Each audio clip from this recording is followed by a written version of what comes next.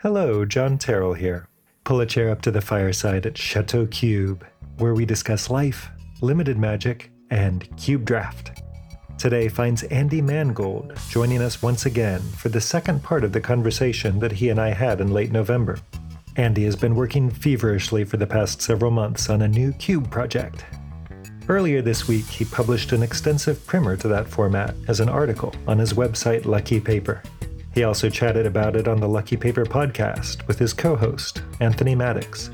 I know Andy can't wait to share details of the Cube with you, so let's dive in. I am delighted once more to welcome Andy Mangold to Chateau Cube.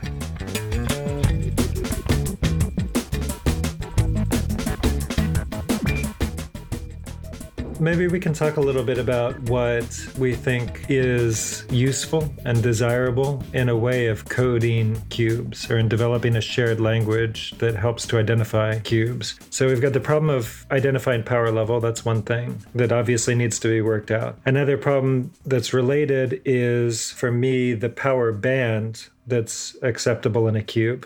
Do you have a very narrow power band whereby all of the decks should be sort of equally viable? Or do you have decks where there's a huge disparity in what I perceive the power level of the cards to be? So you've got a cube that has both Flying Men and Sol Ring in it. I mean, maybe there's a reason for that environment to exist. Well, that could be the one-drop cube right there you just described. Yeah, that's true. I think in the one-drop cubes, Sol Ring and Flying Men do coexist and are perfectly reasonable. It's not that Sol Ring is overpowered. That's true. And that's the thing that's wild about the recontextualization, right? Like you look at this different context and all of a sudden Sol Ring, this card, which is supposed to be universally broken in basically every format, all of a sudden is like, well, if it's in a cube of all one drops, you can only cast colorless spells or activate abilities with it. So now this card is a build around. You have turned Sol Ring into a build around. I spent most of the summer working on a very different cube project, which we're recording this ahead of when I will be announcing this to the public, but this podcast will come out contemporaneous with that. And I've kind of filled you in on my degenerate micro cube. Yeah.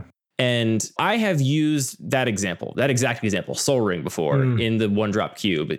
And I'll point out that actually you need to actually understand this person's environment before you start criticizing the card choices, because there's an environment where Sol Ring is not broken. And truthfully, though I have used that many times to make the point that cubes are all about context, and there is no universal power level, right, that applies regardless of context. I've always felt like that was I was a little bit of a cop out, right? I was like, I chose this really novel environment where Sol Ring happens to not be broken, but I know Sol Ring's pretty much always broken, right? It's almost a little bit of a straw man to bring up this example and point that out as why people can't make universal truths about cube and just kind of speak about it very universally. This cube I designed over the summer is one such environment, and it's an environment where cards are radically recontextualized. And Sol Ring is a perfect example. I originally excluded Sol Ring from the cube because I thought it'd be too good. I thought it's just going to go in every deck and going to provide too much of an advantage. And it turned out it wasn't too good. It's very good, but it is actually, just like it is in the one drop cube, a bit of a build around. You can't just put Sol Ring in any deck. There are some decks that don't have that much use for 2 colorless mana. I've come to feel like cube is this frontier where there is so much unexplored space, so many cubes we have not built collectively as a community. And we've spent so much time in this little corner, working on something between powered vintage cube and, unpowered fair stuff cube, right? Like something on that spectrum. And then similarly for peasant and pauper. But then outside of that, it's some set cubes. Some people have their own kind of interpretation between, pauper and peasant and where sort of things are landing. The amount of things we could be exploring about cube is just this unbounded space of potential that is very inspiring to me. I think it in an age of the internet where everything has been done 16 times and you can't make a unique joke to save your life. We are playing in this corner of this game that we have not even come close to touching the boundaries of, nowhere near that. I love seeing novel cubes. There's a host of desert cubes. Our friend Sefa has one of these. And in this model, you have to draft the land. The only lands you can put in your deck are lands that you draft, right? You don't get to go to the land station. That's a novel spin on it. Our colleague Dan Schneider has his Devoid cube that's been making waves. That's a super cool cube where everything's colorless or devoid or whatever. But I would love to hear more about the restrictions that you placed on this cube that you're designing, the Degenerate Microcube, and what the impulse behind that is. So what are the restrictions and what are you trying to accomplish with those restrictions? The cube is structurally mimics a cube I read about years ago on the website Card Knock Life, and it was basically a format invented by this guy named Max Hero. The format is as follows. You draft 2 packs of 10 instead of 3 packs of 15 from a 160 card cube instead of an N-size cube, and then you build a 15 card deck instead of a 40 card deck. And the only rules modification is that you don't lose to drawing from an empty library. So you can't die to mill, basically.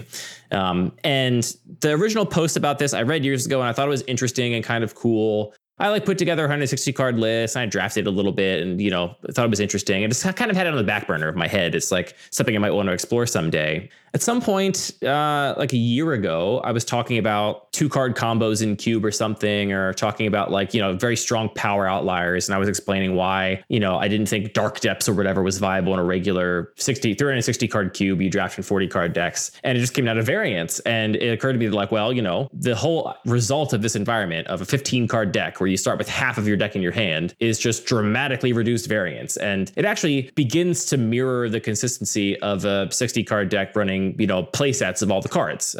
15 cards is a quarter of 60 cards. A singleton is a quarter of 4 cards. So it's actually more consistent than that for math reasons. So I started playing with the idea of making this Degenerate Microcube, a cube where it had the most broken, rude strategies imaginable, and use that increased consistency to just do broken stuff. Turn 1 combos, winning immediately, just, all this kind of rude, messed up things. And I didn't actually think it'd be that fun. I was just like, well, here's the thing we can do with this environment. We ended up drafting a bunch of different novelty cubes. I mean, on Lucky Paper Radio, we've talked about the Mono Black cube. We drafted Anthony's Turbo cube, which had this rules modification that made all spells and abilities cheaper and was totally preposterous. And Degenerate Microcube was in this kind of rotation of just let's draft weird cubes and see what happens. And the first time playing it was really revelatory for me. First of all, it was way more fun than I thought it was going to be. I really thought it would be kind of just like a novelty. Like we'll just play these ridiculous cards, do turn 1 combos, and then we'll have the story to tell about the time we, channel Emrakul to our opponent or whatever. I didn't think it was going to be a rewarding environment with lots of replay value, but it was more fun and more interesting than I thought it was going to be. And more importantly, the thing that really hit home for me is that a lot of people on the Discord got very excited about it. Not everybody. Some people were like, this is not for me, I'm out. Other people were like, this is fascinating, and immediately became very invested in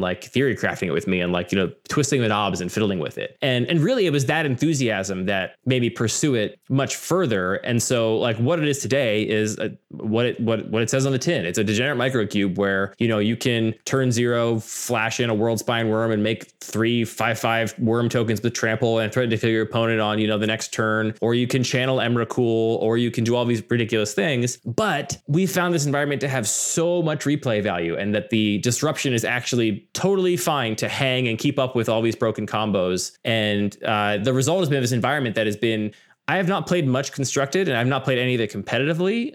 But I think the kind of experience we've had tuning this cube has been what brings people back to Constructed in formats, right? Because in Constructed, it's your deck has a very particular plan,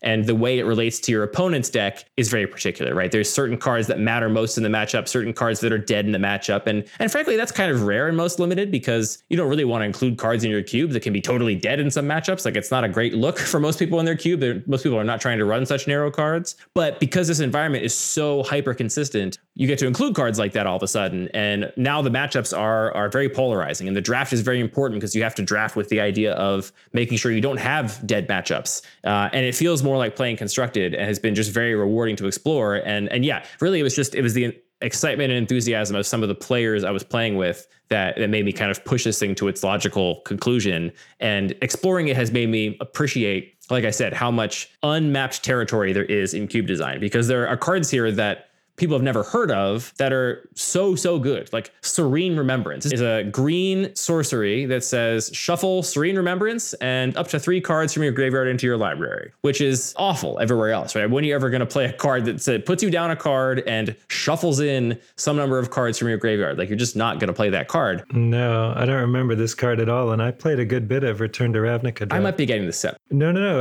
I'm looking at it right now. You're right. Return to Ravnica uncommon. It's just this card that is totally weird, but in this environment, it's 1 mana to never run out of resources. Like, you get to the bottom of your library and you can now just put whatever the best cards in your graveyard are back in your library and this card. And so for the very low mana investment, it recycles itself indefinitely and kind of guarantees you win any long grindy game. And that's the other thing, is that like you would think games in this environment would all be super fast, and some of them are. Some games are over on turn 1. It does happen, but some games are really grindy. Like when you have super fast, hyper powerful combos and also the best disruption available, you have all the free counter spells, you have all this kind of stuff. Oftentimes you have this powerful combo runs up against the disruption, they both cancel each other out, and now you're left in the ashes of, well, what's left in my deck in hand now? How do I get my combo back to do it again? Or what's my fallback if my combo doesn't work? And you end up in this very grindy space. I mean, multiple times in this format, games have ended because a player kept on tapping their opponent's City of Brass with Rishadan Port until they were dead. Oh, wow.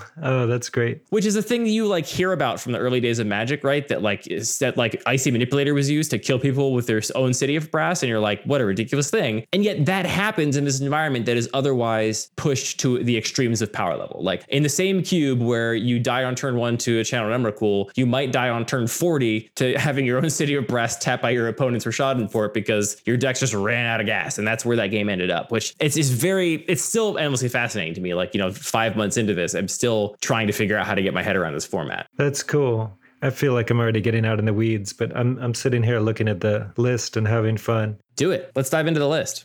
I'm looking at the Planeswalkers, and a lot of them make a ton of sense to me. You got the 2/3 mana lilies, you've got Oko. Kaya, I can even, that's making sense to me. I think one notable thing is it appears that there are no blue walkers, or no mono blue walkers, Oko. So that's curious. You might say something about that. And then interestingly, in white, you've got Gideon of the Trials. I wonder if you might say a word about how he stacks up in this extremely broken, high-powered environment that you've constructed here. Yeah, so I think the blue Planeswalkers is a really interesting point first. So one class of cards that ended up way worse than I expected in this environment, just way lower power level, is just cantrips, card selection, card advantage. The first version of the cube included like Ponder, Preordain, and like all the suite of like powerful cantrips, because I thought, wow, these cards are good in regular Magic, but here Preordain looks at a third of your deck, right? Like it's almost a demonic tutor. Like it stacks your deck, it finds whatever you want. Ponder is very similar. And I thought they'd be really good. And after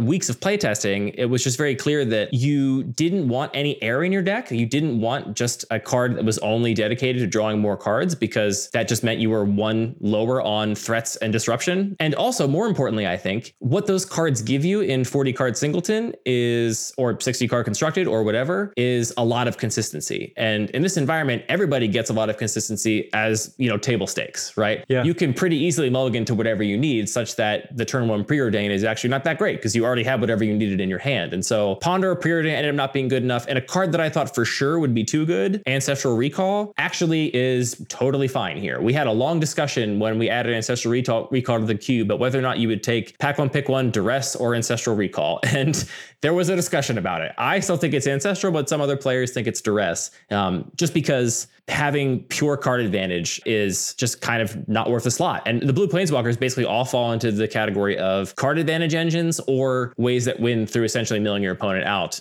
That is not viable here. So there are no blue Planeswalkers, because none of them really make the cut. I did have 3 mana Narset in there for a while, because for a while I was trying to do the one-sided wheel thing where I had Storm supported, I had wheels, and so I had Narset and Leovold. Ultimately, even that is just, all right, so you combined 2-3 mana cards and didn't even win the game. You combined 2-3 mana cards and all you did was put your opponent out of resources and, up you on resources. Your opponent can just spend 2 mana on Flash or Channel and win the game. So why are you spending 6 mana and 2 cards to not win the game? game, right? It ended up being way too slow. And you're maybe not even drawing 7 at that point, I guess, right? Because you've got a 15 card deck. Right. And so maybe you're drawing, I don't know what, 4 cards or... Exactly. Yeah. Which is ultimately why I think Storm didn't work out, which was kind of heartbreaking to me, because one of my like bucket list cube design goals is I want to design some kind of cube where Storm is consistently draftable and has a reasonable matchup against most of the field. I think the way that Storm breaks down in most cubes is that it is either consistently draftable and the best thing to do, and so everyone just wants to be doing Storm and anything else is kind of a liability, or it's inconsistently draftable, and so it's like at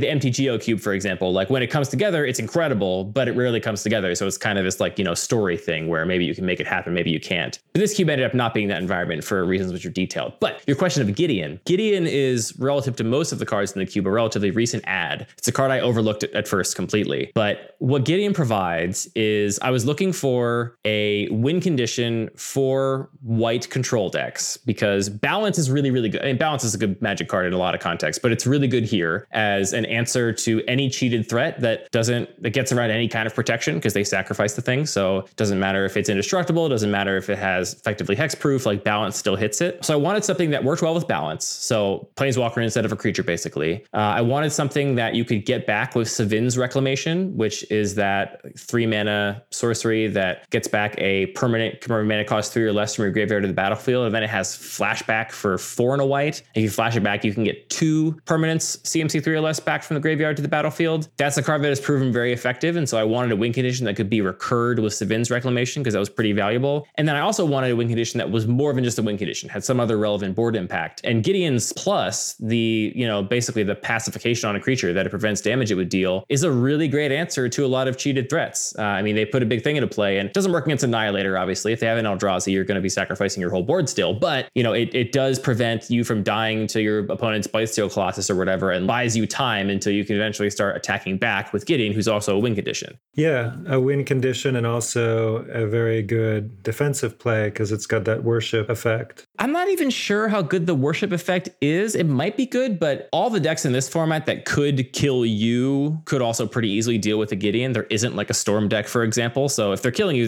with a giant creature, and they could pretty easily just also kill the Gideon and then, move on with this strategy. But the plus is very good. And it's a card I overlooked. I don't play it in my own cube because I don't like that worship effect. Oh, yeah. I kind of like Gideon Tribal. I run a whole bunch of those Gideons. I've had a lot of fun playing this guy in the Degenerate Myco cube, and I might consider him for my own cube as well. But yeah, so that's why he ended up in there, and he's been really, really quite strong. And there's definitely control is viable here, where you just play all mono answers, right? Like mono counter spells, removal spells, discard spells, all that kind of stuff, and 1 or 2 win conditions. And Gideon's a great example. And then some way to get that win condition back and get your answers back, ideally, like recycle your graveyard into your library. And then your goal is just to kind of win that grindy game, right? When you get to the point where somebody's going to die because they're getting their City of Brass, Rashad imported, you're actually going to win because you have a 4/4 Gideon you can attack with every turn or whatever. It doesn't look like you're running edict effects. Is that true? You talked about balance, but I don't see black. There are a couple. So there's Liviana the Veil.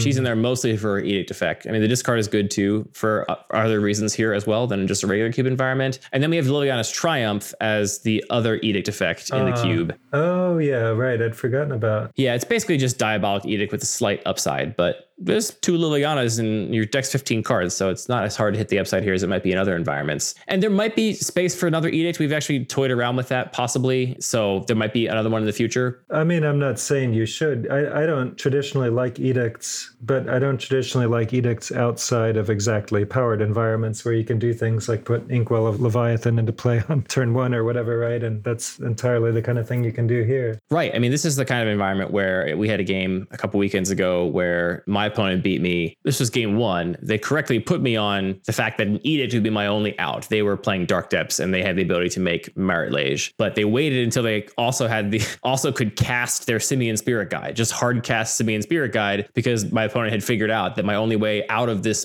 bind was going to be to have an edict effect. And so sure enough, they waited, they cast their Simian Spirit Guide for 3 mana, and then they made Marit Lage. And I'm like, yeah, you got me. I have my Liliana's Triumph. That was the only answer. And it's those kind of really, really, really hyper specific narrow narrow plays that really matter in this environment. That's kind of like a cute thing that you like. It's the kind of stuff that you can never really afford to play around in 40 card singleton. If you're playing 40 card singleton and you've somehow assembled Dark Depths, and even if you know your opponent has Liliana's Triumph in their deck, you can't afford to give them 4 turns to maybe draw into it when they hadn't drawn into it before, or draw into some other answer, or draw into a threat that can possibly rival your threat, to play around the possibility they have Edict right now and play your Simian Spirit Guide a couple turns later. Like, you just have to go for it, right? And there's so many decisions like that in a regular cube draft that here are totally inverted. It's like, actually, no, here you do have to care. Like you have Mental Misstep in your deck, and you need to use that Mental Misstep on exactly their Swords to Plowshares in order for you to win. And so if you have to wait to draw your Mental Misstep to play out your threat that dies to swords, then you just have to kind of sequence your plays that way. And it's been very interesting to think about Magic in that context, where you have to think very literally about the cards in your opponent's deck and less abstractly about things like card advantage and board presence and tempo, and just trying to like maximize these theoretical bars. You're actually just thinking, what are the cards in your deck? What are the cards in mine? How do I, like almost like chess, how do I negotiate this board state so that my cards come out on top? Yeah, it's super interesting to see the effects that you go deepest on. Your blue section is not only like half counter magic or something. I mean, that may be hyperbole, but there's a ton of it. But more precisely, it's counter magic that is or can be free, like Force of Will and Force of Negation and Foil and Daze and the 1-mana effects like Force Spike and whatever. In black, you don't have the spot removal much. It doesn't look like. You're not trying to trade 1 for 1 on the board, no. But you've got every hand disruption spell that you can get your hands on, your Thought Seizes and your Brain Maggots and so on. Yeah, truthfully, if I were to run something like Doomblade doesn't kill a lot of the things you need to kill in this cube. There's a lot of indestructible stuff. There's Emrakul with protection from covered spells. So it's really the stuff like the Edicts and the Toxic Deluges and the Balances that can actually get around all that stuff to actually remove things. It's a funny kind of like chicken and egg situation where I've effectively made the protection on those cards less relevant, because there are no spells that destroy creatures pretty much. I mean, there's a few, there's not none, but there are very few cards that destroy creatures. So indestructible means a lot less in this environment than it means in other environments, because that line of rules text has dictated the card choices in the environment to make sure that these things are actually answerable. Something we've talked about that has not actually come to pass is Sigarda. I believe it's Host of Herons. There's the Sigarda that makes it so you can't your opponents can't cause you to sacrifice permanents, and she herself has hexproof. That card would actually be the most insusceptible card to removal in all of Magic we could run in this cube. More insusceptible than Progenitus, more insusceptible than Emrakul, just because, the Balances and the Edicts this protects you from, which none of those things have protection from. And there's so few other things that, would kill Sigarda, but don't kill, Emrakul or whatever in this environment. Yeah, but we've even talked about, like, do we find room for this card? Like, it seems like it shouldn't be good enough here, but there are some cards like that, right? Like, another good example is Judge's Familiar. So this is the hybrid, white or blue 1/1 flyer that you can sacrifice to counter target instant or sorcery spell unless your opponent plays 1. Basically, its caster pays 1, which I had not seen in very many more typical singleton cubes at normal sizes, because it's an onboard effect and it's just kind of a niggy 1/1, and so like it ends up being fairly non-impactful. But in this environment, leading on a turn 1 Judge's Familiar is the difference between your opponent casting Channel on turn 1 or maybe casting it not at all, right? Because if you go Judge's Familiar into Thalia, into holding up Mana Tithe or something, you put yourself in a position where now they just can't cast their 1 game winning spell because of this dumb little bird, right? That ended up being like super important. Andy Mangold has singled out the Sunrise Movement as the charitable organization that this episode supports. The Sunrise Movement does important work in tackling the urgent problem of climate change through both national organization as well as very local intervention. They have more than 400 local offices all around the U.S., making it easy to get engaged in person or through charitable donation. I am donating all of my ad revenue since my last podcast to the Sunrise Movement. Learn more at sunrisemovement.org. Another thing that's an interesting marker of just how vastly different this environment is from a more traditional draft environment is the unevenness of like the spreadsheet aesthetic thing. Yeah. And I'm all for uneven lists, but you've taken this to an extreme that I haven't seen before. So at the extremes, you've got 25 blue spells, you've got 7 green spells, right? So you've got, what is that, like 4 times as many blue spells as green spells? Yeah, it depends on how you categorize it, right? Because the way I have it categorized on Cube Cobra, all of the cheat targets are all not in their sort of respective colored sections. You've got like World Spine Worm and whatever over there in colorless. Right. So if you're looking at actual like colors of cards, there are more green cards, but there are only 7 cards that I expect you to use a green mana to cast. The first version of the cube actually was much closer to balanced. It was never fully balanced. I at first was like, all right, what's the most broken thing each color can do? Let's get a little bit of all this in here and to kind of play with it and see where it goes. And poor green. I mean, green has just, every time we were making cuts to the cube, it was like, well, these green cards are unplayable and just cut, keep going. And it just, it's been really rough. But yeah, green does not have much to do at this power level. It's what I found. Black and blue, I think, are the most obvious colors to have lots to do, right? Like we've got counterspells are essential. Black has all of the sort of proactive, hand hate and that kind of stuff, in addition to some really powerful combo pieces. So those, colors are pretty well set. White as a fair police for the deck, a kind of like hate bears color, has a lot of powerful tools. Thalia is incredible here, as you might expect, as are lots of other sort of relevant hate bears. Though interestingly, we did find that the hate bears that were relevant were not the typical suite of hate bears. So like in this cube, we have Hushbringer and we have Aegis of the Gods, like these cards that I don't see in most cubes, but here they shut off entire combos and are very relevant. So anyway, white has that kind of identity and also lots of great removal in terms of your balances and, that kind of stuff. Council's Judgment is very good. Exile's very good. Swords and Path. So white kind of has an identity. And then red and green were a little bit shaky and green just, it ended up not doing much. And truthfully right now, I think green is in a really great place because channel would be one of the best things that you can do in the cube, but it is a very big liability to put a double green spell in your deck. And channel is green. And I think without channel, green would not really have an identity here. Like you'd be no reason to draft green, no pull into it. But because channel exists and channel is such a broken, rude magic card, it is enough of a reason to play green and to try and figure out how to negotiate a deck that kind of plays in that space. I want to give a shout out to Scavenging Ooze too. Scavenging Ooze is amazing here as a card that, shuts off combos, shuts off your opponent's recurring win conditions and turns off their grindy value engines and then also just kills them, which is very potent.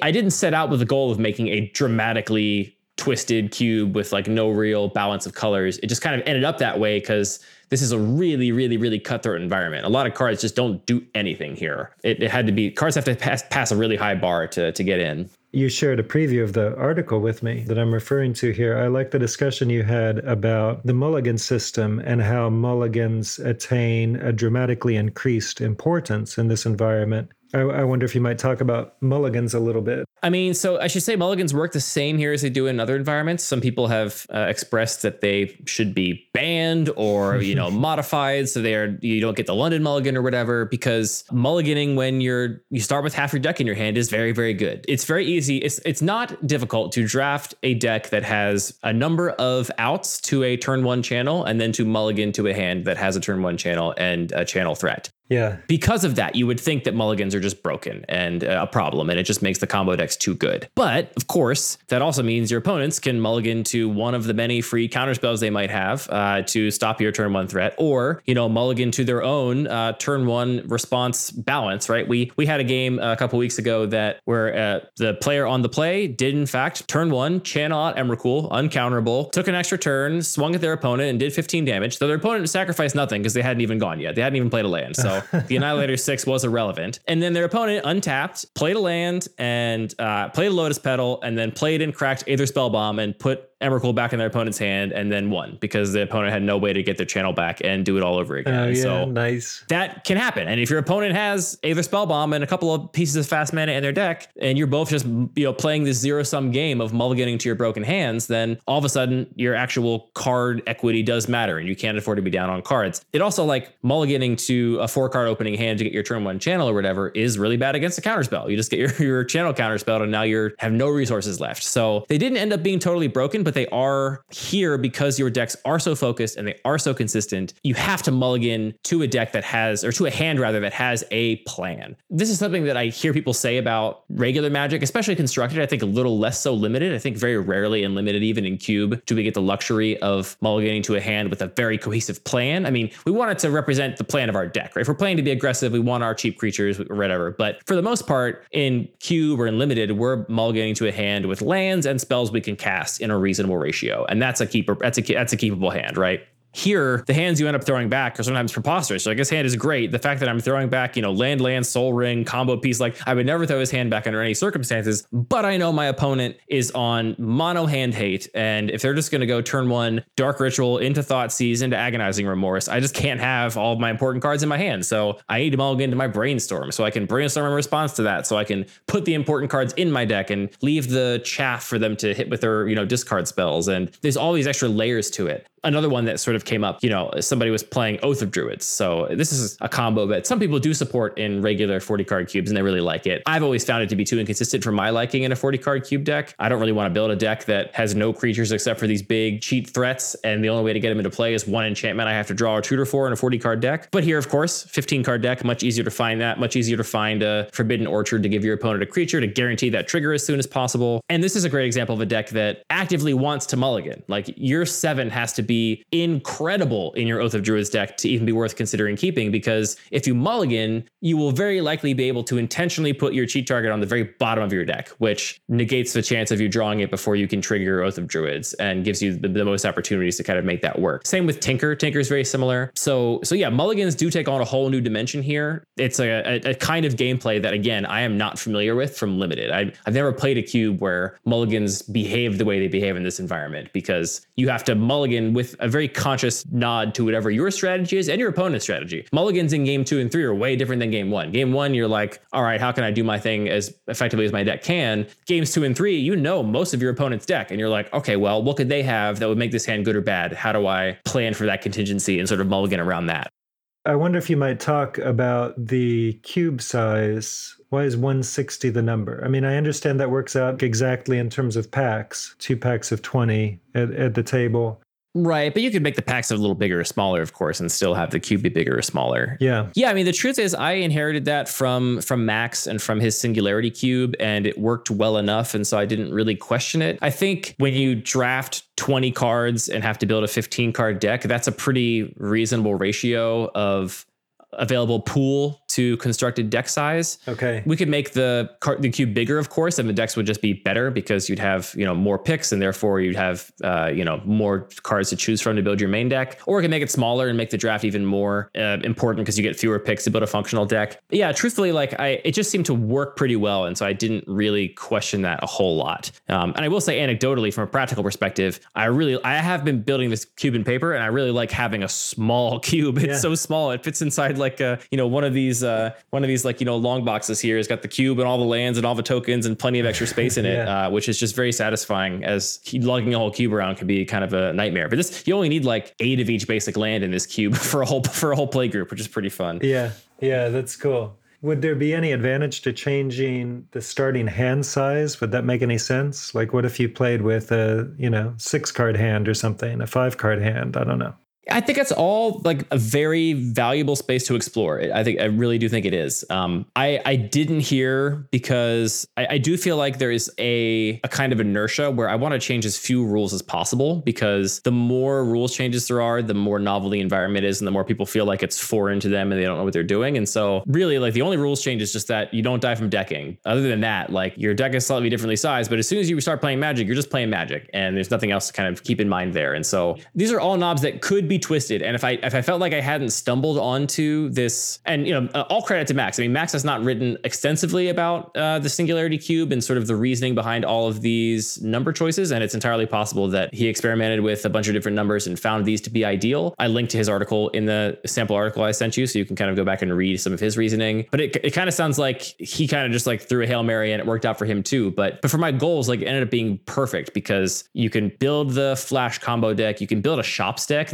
That was maybe the moment early on in this cube where it really lit up for me, because I love resource denial and stacks. It is just, I mean, honestly, it comports with everything I described about how I think about the world. I like the idea of just changing the rules slightly, so every card you put in your deck is worse now, right? All I did was make spells cost 1 more or whatever, and now all of a sudden your whole deck doesn't work the way it's supposed to. And that's a very compelling way to play the game to me, which is not socially acceptable in most Commander. It's hard to pull off in most cube environments. And so it's not really a way I get to play very often. Just going, turn one, Mishra's Workshop Trinisphere is a great opening in this cube, the same way it is in Vintage. That's just a very compelling thing to me. And so when like Mishra's Workshop was viable, it felt like, all right, this environment has some legs. If I can go turn one Trinisphere, turn two Lodestone Golem, like, good luck, have fun. It's very, that's when I started getting really excited about it. And so, yeah, the size that we chose, or the size that Max chose, that I sort of started working with, everything I wanted to work just worked.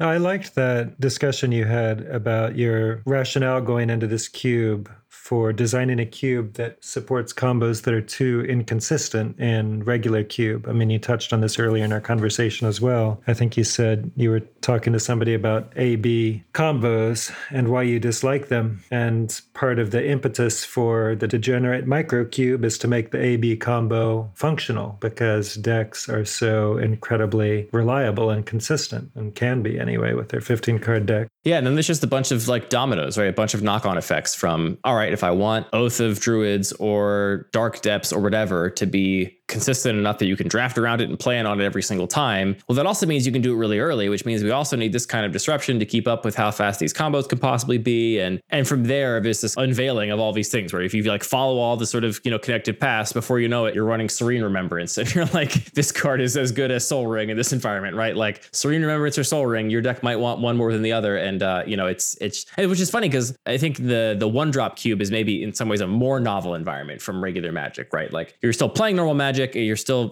casting spells, same opening hand size, same deck size or whatever. Really, games in this, I ended up as a sort of form of research going and watching a bunch of Constructed Vintage on YouTube, just watching streamers play Constructed Vintage matches, because I had not watched much Constructed Vintage and wasn't super aware of the meta, but it became very clear that these games played out a lot like Constructed Vintage because you had access to Mishra's Workshop, you had access to turn one combos. And so I just watched a bunch of games to see how they played out. And it was eerily similar, right? It was like, well, our opponent played turn one Trinisphere, so we're not doing anything for the first 4 turns. I hope we're not dead. Like, let's see how this goes. Obviously, there are big things like, we don't have Storm here. That's a big thing in Vintage. We don't have Dredge here for a variety of reasons, but that's a big thing in Vintage. But still, some of the decks did have a lot of similarities. And so even though this is an environment that plays like Vintage, it's also an environment where Serene Remembrance is perfectly viable. And, so is Memory's Journey or whatever. Yeah, I've watched some of the Vintage Super League with Randy Buehler commentating on it. That's been a lot of fun. It's been some years since I did that, but I don't know anything about the environment really either, but it's been fun to watch. Just a very different way of experiencing Magic, starting with the fact that it's constructed Magic, as you're pointing out, because I just hardly play constructed anymore. That used to be my main experience of Magic, but we're talking more than 10 years ago, I essentially stopped playing constructed. I've played nothing but limited since. Yeah, I've never, like I said, played constructed in any kind of enfranchised way. I've played some like budget modern a little bit here and there. Like I had a fairies deck I really liked for a long time just because I thought Bitter Blossom and Spellstutter Sprite was like the coolest combination of cards ever.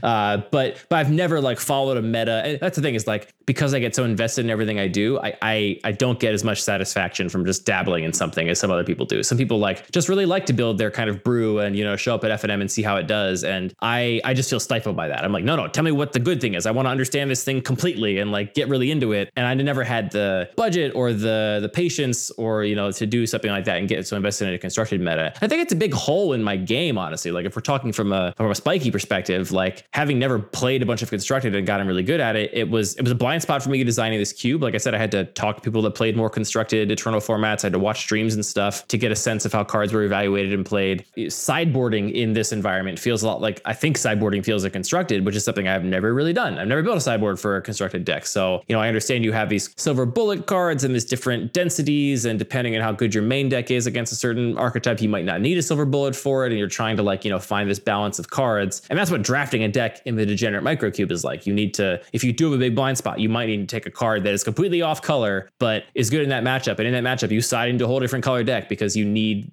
that answer. You can't just play that matchup outright.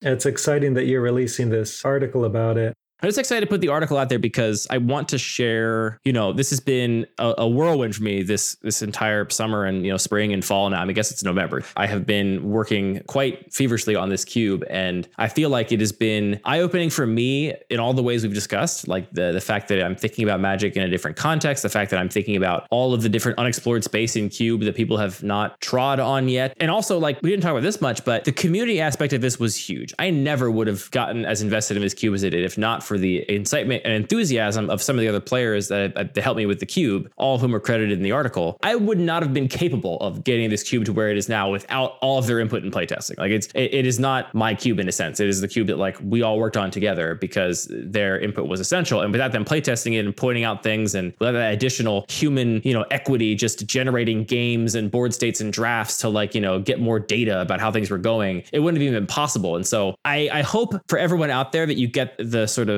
opportunity in your life as a cube designer to have a really invested play group, because it makes a huge difference. And I mean, people were way more invested in this cube than anybody has ever been in my normal 360 unpowered cube, right? My play groups likes my cube. They're into it. They're happy to draft it. But yeah, their investment is very minimal compared to how people were really invested in this cube. It was a very fun experience. It was an experience where like, things got kind of heated. Like I said, people get invested about Magic. We had lots of extended, protracted, heated discussions about Shelldock Isle and whether it was appropriate here or not, and why or why not. And, there's people that are still have their feelings hurt that Shelldock Isle didn't make the cut, and I understand why. And so there was a lot to unpack, but like for all the reasons we've talked about, like that's why Magic is great to me, right? This cube was a framework for me to connect with these other people, some of whom live in Europe, some of whom, lead very different lives than me or dramatically different ages or whatever, who I would never connect with in any other way. And we shared this dialogue about this cube, which is again a proxy, I think, for much bigger ideas that are harder to discuss amongst strangers in polite society. So it was a very rewarding project, and I hope that comes through in the article. And I feel like I get so much out of this game that I just want to share it with more people and get more people to the point where they're getting out of this game what I am getting out of it. And so I hope that this excessively long, navel-gazing article about this degenerate microcube for some people gets them excited enough to make their own cube. A thing I appreciate about this cube is that it takes a radically different approach from approaches that I've typically taken in achieving a consistency of draft experience or achieving some like attempt at regularity in how a deck functions, while at the same time trying to avoid the on-rails draft experience. Because I don't personally like constructing or playing formats that are like, here's Elves Tribal it's in green and black. So you just take every elf that you see, and then presto, you've got a deck, and it's going to be about the same deck every time. So clearly, you've tried to avoid that. You've been successful from your playtesting, as you explain in the article. This is an environment that looks radically different from the so-called Cultic cube that I developed, but that one as well is one that's all about achieving a kind of consistency, but it achieves consistency within the confines of a more traditional 40 card, limited deck building experience. I just have more variants of Lightning Strike and Searing Spear and whatever as some way of trying to do that. But I also, want to allow people to draft different kinds of decks, allow them to construct decks that have a plan that they're going to very successfully be able to execute on, in contradistinction to the Oath of Druids deck that you were mentioning as an example before, where in a 40 card deck, it's very difficult to make an Oath of Druids deck reliable. It's super sweet when it comes together, but when you got 40 cards, you got to find one card. You can throw some tutors in there, but that's a tough thing. So that has no place in my Cultic cube environment that is trying for that consistency, whereas you can achieve it. You can put Oath of Druids in here, given that you're running the 15 card deck. So that's cool. This is a totally novel way of going about that had never occurred to me. I like it a lot.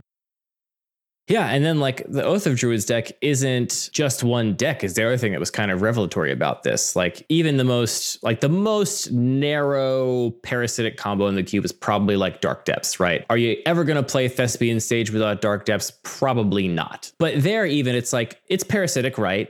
We have a little bit of redundancy. Vampire Hexmage is in the cube alongside Thespian Stage. So you have two ways to turn Dark Depths into Merit Lage. Hexmage is playable outside of the combo, though not great. Probably a sideboard card you bring in if you see an important planeswalker or something, or you're playing against a Hate Bears deck where the first strike is actually very relevant, which could be the case. But even in that case, right? So it's a very narrow parasitic combo, but it's just essentially one narrow card. It's Thespian Stage, because Dark Depths is the combo. That's the card that, carries all the weight. And then Thespian Stage is this additional card that, you need to run to make the combo work, but it's a single card in the 160 card cube. If you're trying to support something like, Dark Depths or Oath of Druids in a bigger cube, you have all these other cards to try and make that combo come together and make it work, that, the actual effective footprint of that combo is much bigger than just that individual card. Even something like Oath of Druids, so Forbidden Orchard, which is obviously best with Oath of Druids and mostly played with Oath of Druids, is also totally fine for fixing your mana in a broken combo deck. If you're going to cast Emrakul on turn 1 off of channel, then you will happily play Forbidden Orchard to also be able to hold up a counter spell, or, lead with a duress into channel or something,